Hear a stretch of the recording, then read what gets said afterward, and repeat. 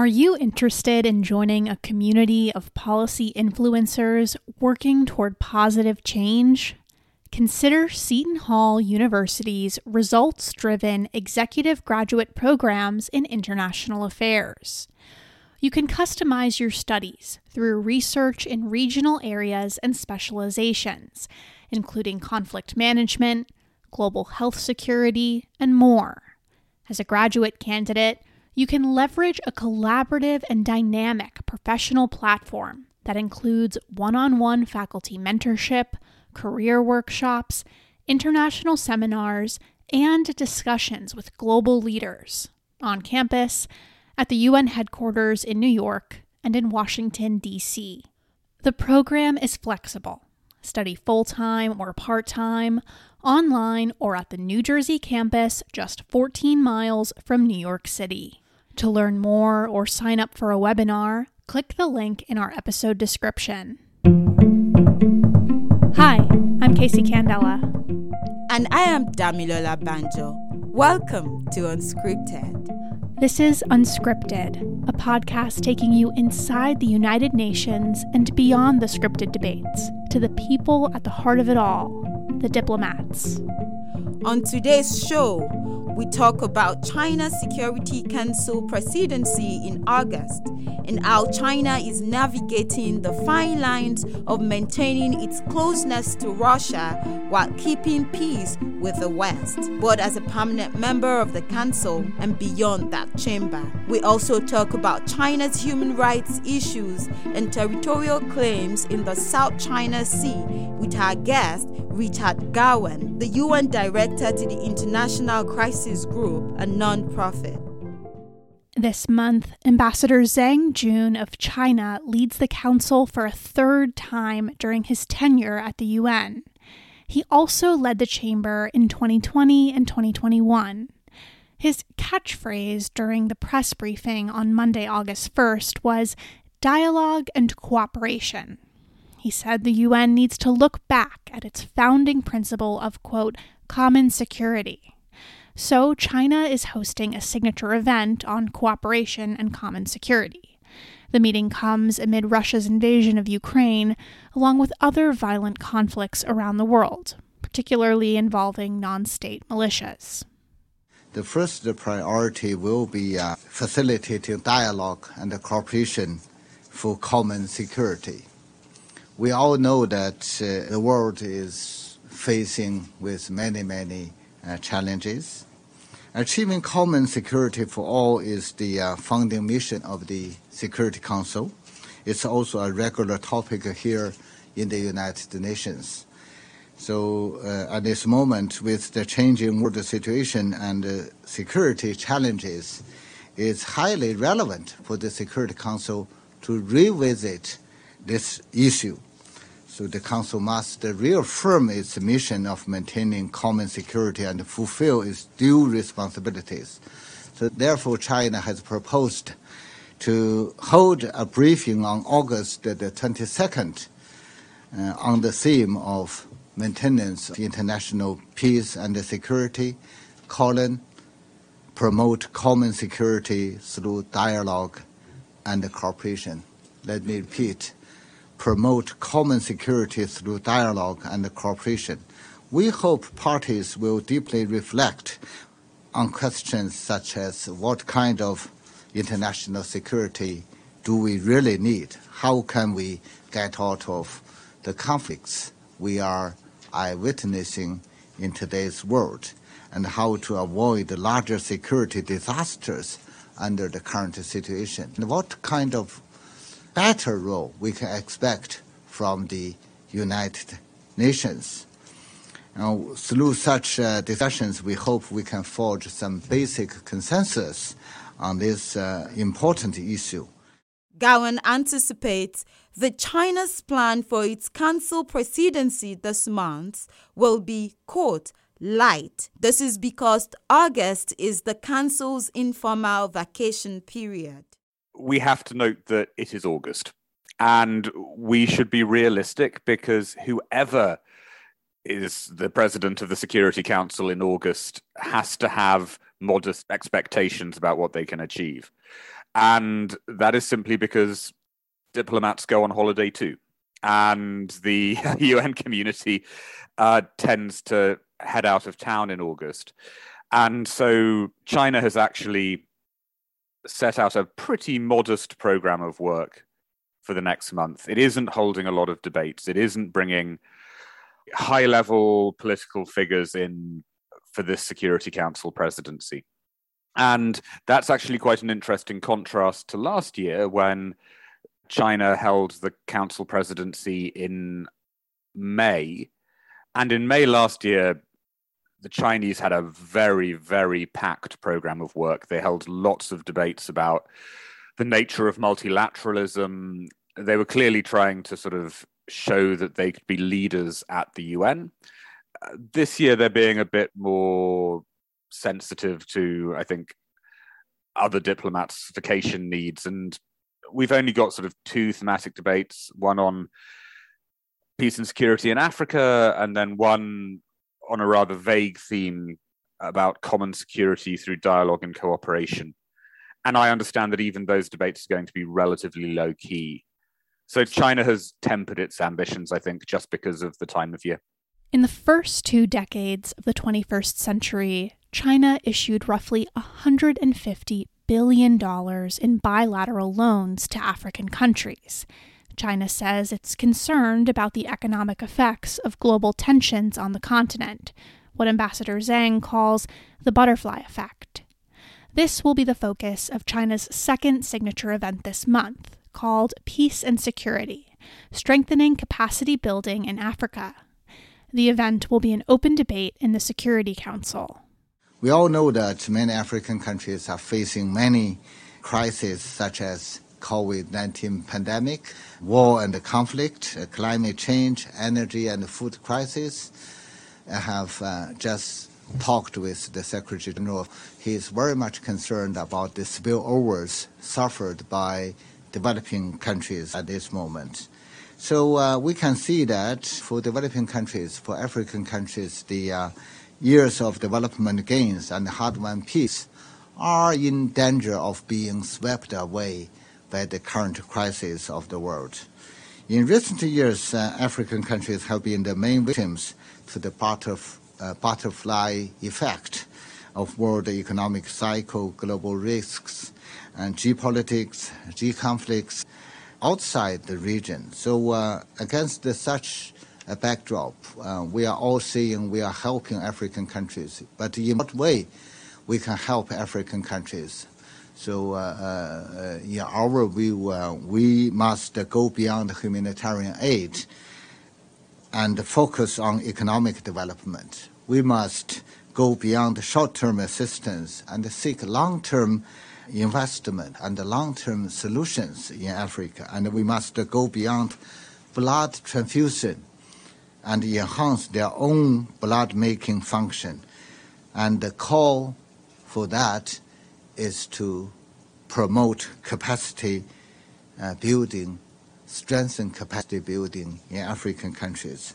So for that purpose, China has proposed an open briefing on the August the 8th on the theme of peace and security in Africa, calling capacity building for sustaining peace. And the aim is to help all parties better understand the difficulties, the challenges facing the African continent, and also to adopt measures in addressing the root causes in the African continent to make sure that we can really provide targeted support for the peace and the development of the African continent. China's third focus for the month is on strengthening mediation effort for the political settlement of hotspot issues. But none of the hotspot issues in Asia were mentioned on Ambassador Zhang's list. It did refer to Afghanistan in the context of food insecurity and took many questions from reporters on U.S. House Speaker Nancy Pelosi's trip to Taiwan. And the third priority for presidency is to strengthening mediation efforts for the political settlement of hotspot issues. If you look at the program of work, it looks like it's a relatively light one. But frankly speaking, many situations are still going on. And on those issues, we are going to deliberate in August. You can also find some of them are also at a critical stage. The truce in Yemen is to expire. We need to extend the truce, and we are working on that in a tireless effort. And uncertainties remain in Libya. And in the Middle East, the situation might further deteriorate. And the situation, the violence in Haiti is still escalating. And of course, the Ukraine crisis is still going on there. So all these issues require the Security Council to make good use of its toolbox and play its proper role in light of the specific conditions of each conflict and each country. China's treatment of the Uyghur Muslims is a topic that always puts Beijing on the defensive. The Uyghurs are an ethnic minority group under severe repression in the Xinjiang province of China. Their treatment did not come up at Ambassador Zhang's media briefing, but the ambassador could soon have to answer questions about it. The UN High Commissioner for Human Rights, Michelle Bachelet, may publish a long-awaited report on the topic this month. This may also increase tensions in the Council between Beijing and the West.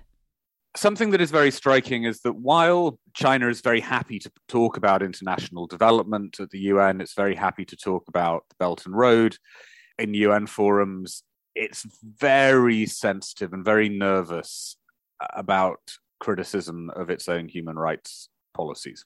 And Chinese diplomats respond extremely negatively and sometimes angrily when other countries, such as the Europeans, raise the Uyghur issue in UN forums. And this has become a real point of contention in the General Assembly, in the Human Rights Council, and even sometimes in the Security Council over the last 3 or 4 years, because Western countries do keep on challenging the Chinese over the Uyghur issue. Now, Michelle Bachelet went to Beijing this year and gave a very low-key performance, tried to avoid offending Beijing during her visit. But the big question that is looming now in New York is whether Bachelet is going to release a report that has been in draft for some time by UN human rights officials on the treatment of the Uyghurs.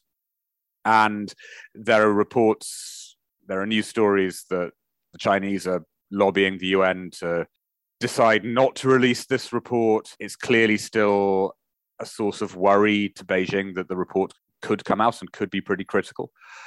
And this is something which could come up in August, actually, by coincidence, that the UN could put this report out and it could be a source of serious embarrassment to Beijing if it is highly critical of its policies towards the Uyghur minority.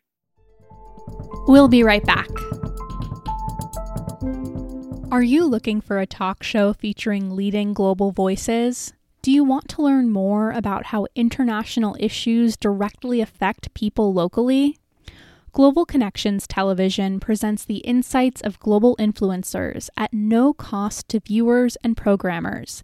GCTV is independently produced and reaches more than 70 million potential viewers worldwide each week.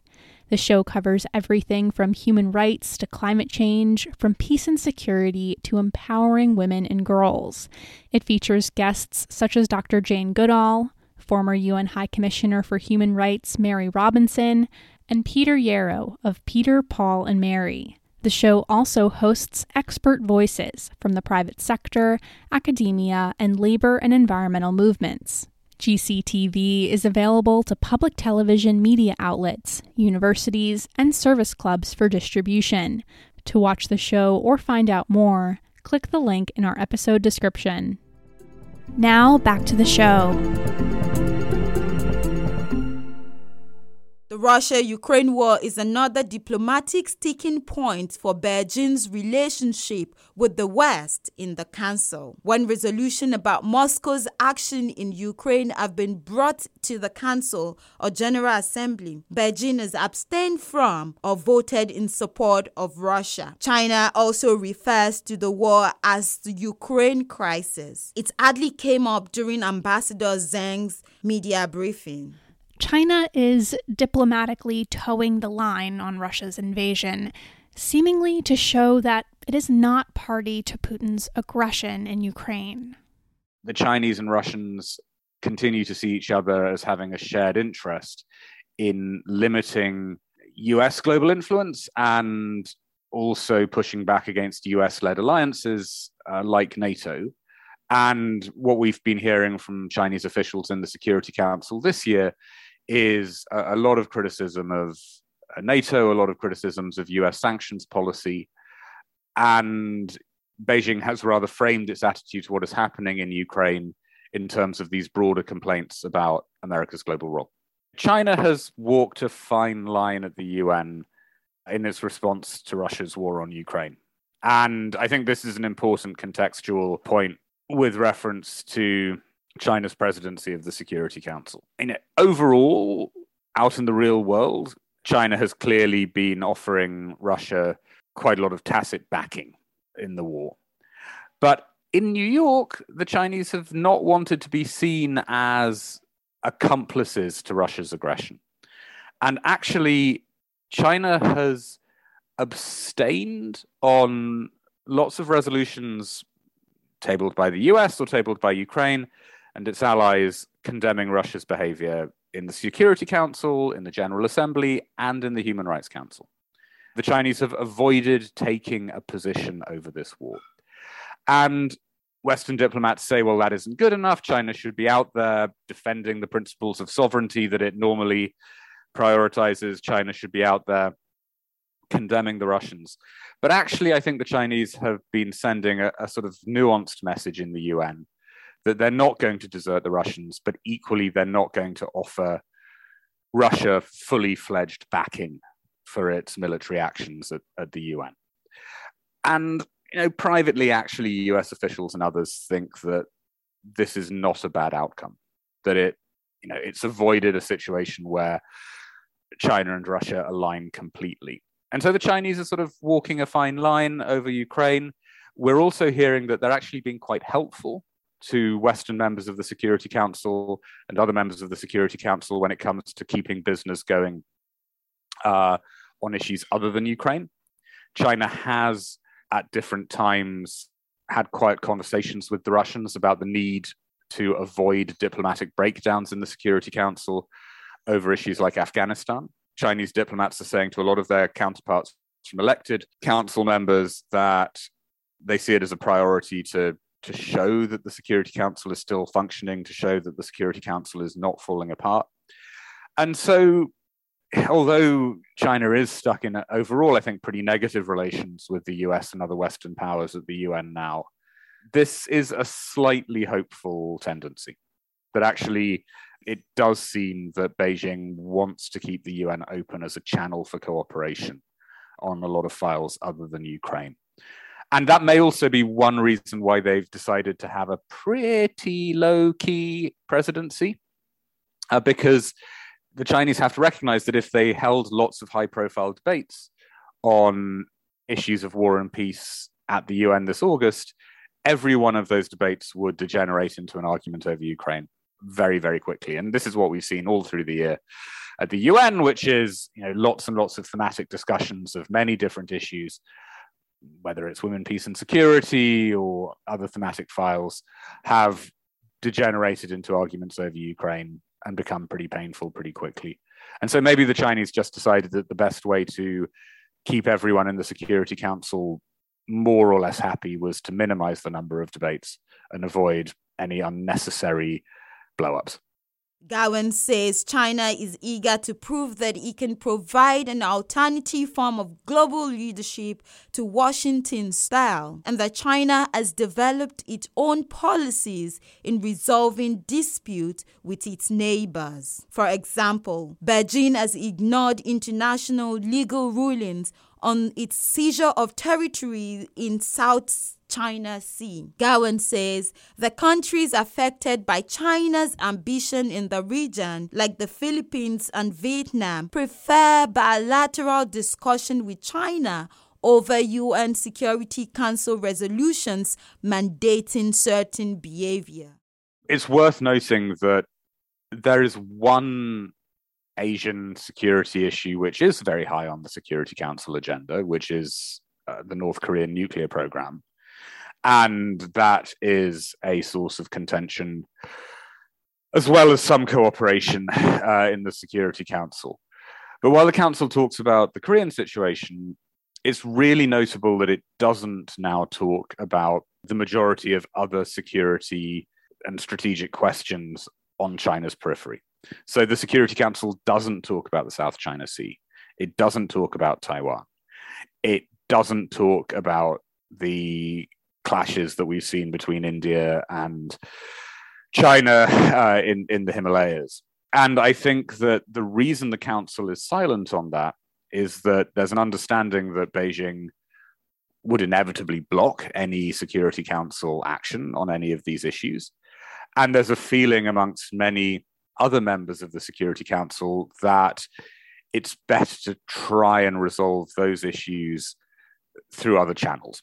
Even the US, which has frequently criticized China for its breaking international law and international conventions in the South China Sea on maritime law, doesn't press these issues in the Security Council.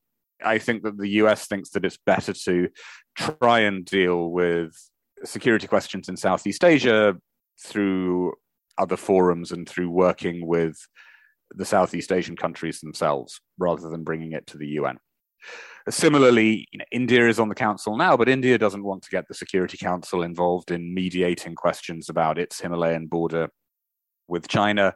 Vietnam was on the Security Council very recently, but avoided raising any public criticisms of Chinese behavior in the South China Sea. For a lot of Asian countries, it's simply better to deal with these issues bilaterally or regionally rather than through the UN.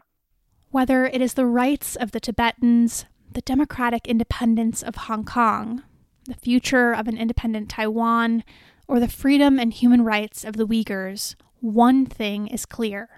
None of these controversies are likely to make it into the Security Council debates in August.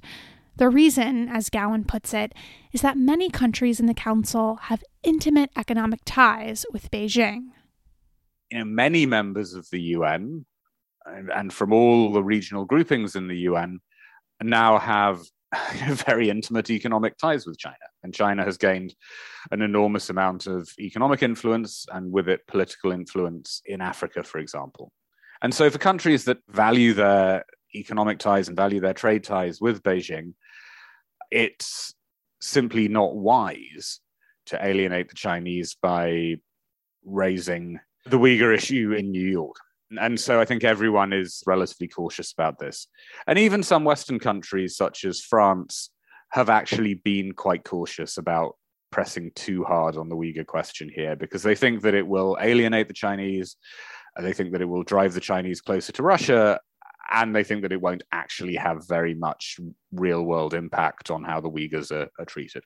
The other thing to say is that the Chinese do now present themselves very much as alternative leaders in the UN system to the US.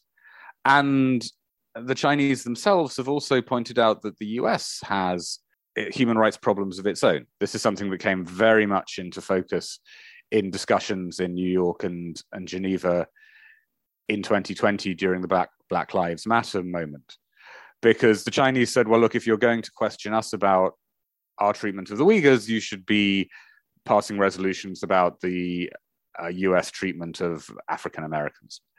And so China has sort of been pushing back with a narrative of its own, which may or may not be justified, but it certainly does have some influence in New York, that actually the US has huge human rights problems too, and China shouldn't be singled out for condemnation and criticism. On a lighter note, if you're going to the Security Council chamber this month, please wear something cool. Ambassador Zhang says the air conditioning will be taking a vacation. The ambassador brought a Chinese fan to help his colleagues do just that. He's also promoting a ditch the tie look for August. We definitely need to cool down the global temperature.